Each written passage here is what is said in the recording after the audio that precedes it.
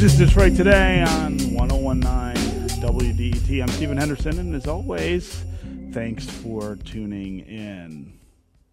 So not everyone is happy with Michigan's new legislative and congressional maps.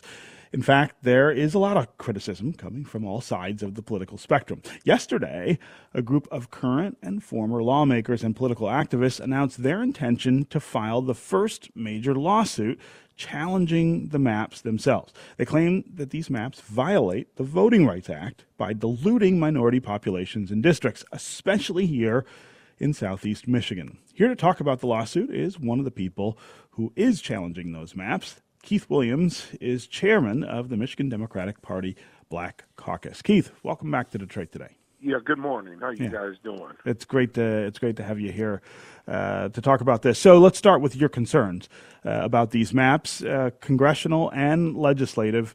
Tell me why you think they violate the Voting Rights Act. Yeah, because it doesn't meet the 50% threshold. It's the 50% voting age threshold.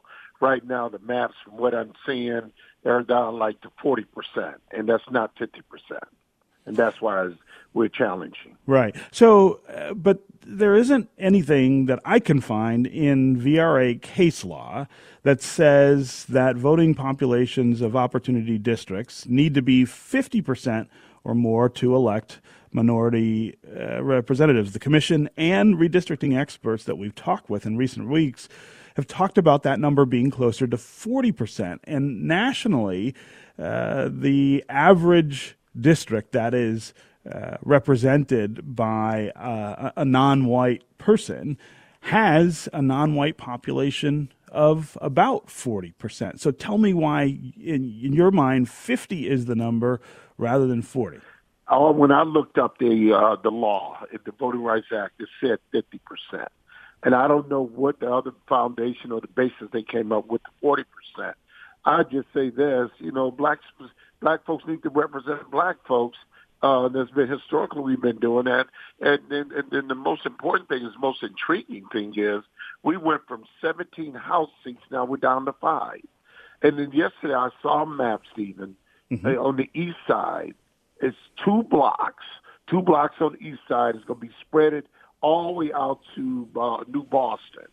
It touches Clinton Township. And just thinking from that perspective, that guy who's in New Boston, preferably is a white guy, white Democrat or whatever, he has no relationship to the folks in the city of Detroit. So how can you represent me? So when we were doing this before, when we were letting politicians do this, their approach was to essentially pack black voters into districts in the city of Detroit to prevent them from influencing the outcome in suburban districts. Do you think these new maps are better or worse, I guess, than the ones that are currently in place, which were done specifically to disenfranchise, essentially, black voters? But these maps are worse because it's disenfranchises. It gets back to you got 17 House districts, and then you got 4, now you're down to 5. That's disenfranchisement. And I thought about this, and I keep thinking about this even when I was doing reparation. What is it about self-determination? Shouldn't we have the right to determine our destiny and who we vote for? So one of the things that I think is really interesting in the map drawing that's taking place right now is the demographic change that's happening here in southeast Michigan. Yes. So for the first time ever, I believe, the census last year showed that there are more African Americans living outside the city of Detroit here in southeast Michigan in the suburbs than there are living inside the city. And so as the commission was drawing these maps, one of the things that they had to take into account in terms of producing fair opportunities for African Americans to represent ourselves in Lansing and in Washington was the idea that you could have a district that stretched from inside the city out into the suburbs and maintain that 40% number that the case law really talks about in terms of what's an acceptable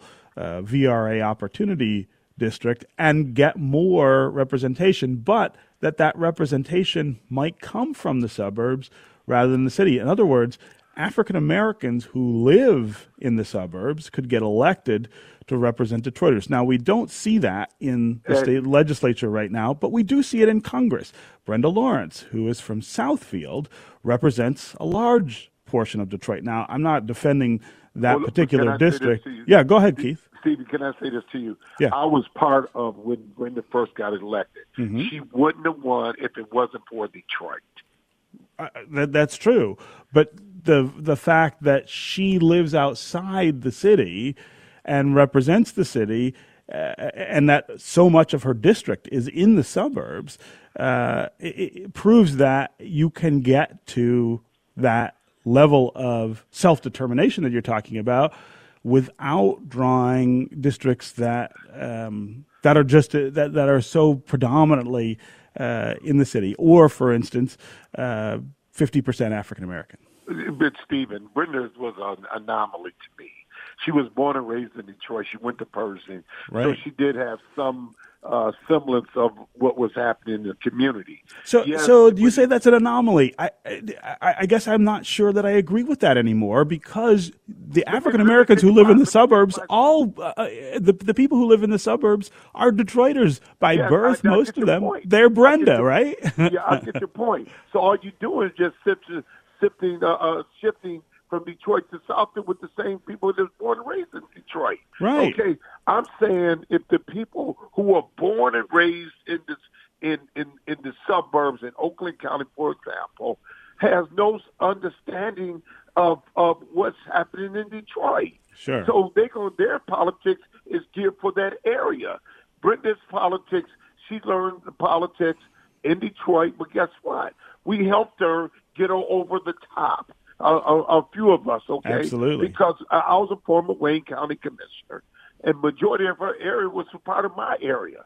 Okay, so she played the politics right. But see, I'm saying just to go create, tell somebody from the suburbs that it never has anything to do with the city of Detroit, it would be hard. Yeah. So I also want to ask you about the party advantages that these maps draw. And I think what some people would say is that it's better overall for African Americans who live in Detroit or live in the suburbs or who live anywhere if there's a better chance to elect Democrats to those seats than Republicans. And if you look, for instance, at the state Senate map, people are talking now about Democrats perhaps controlling the state Senate for the first time since the 1980s because of the way that this was changed. I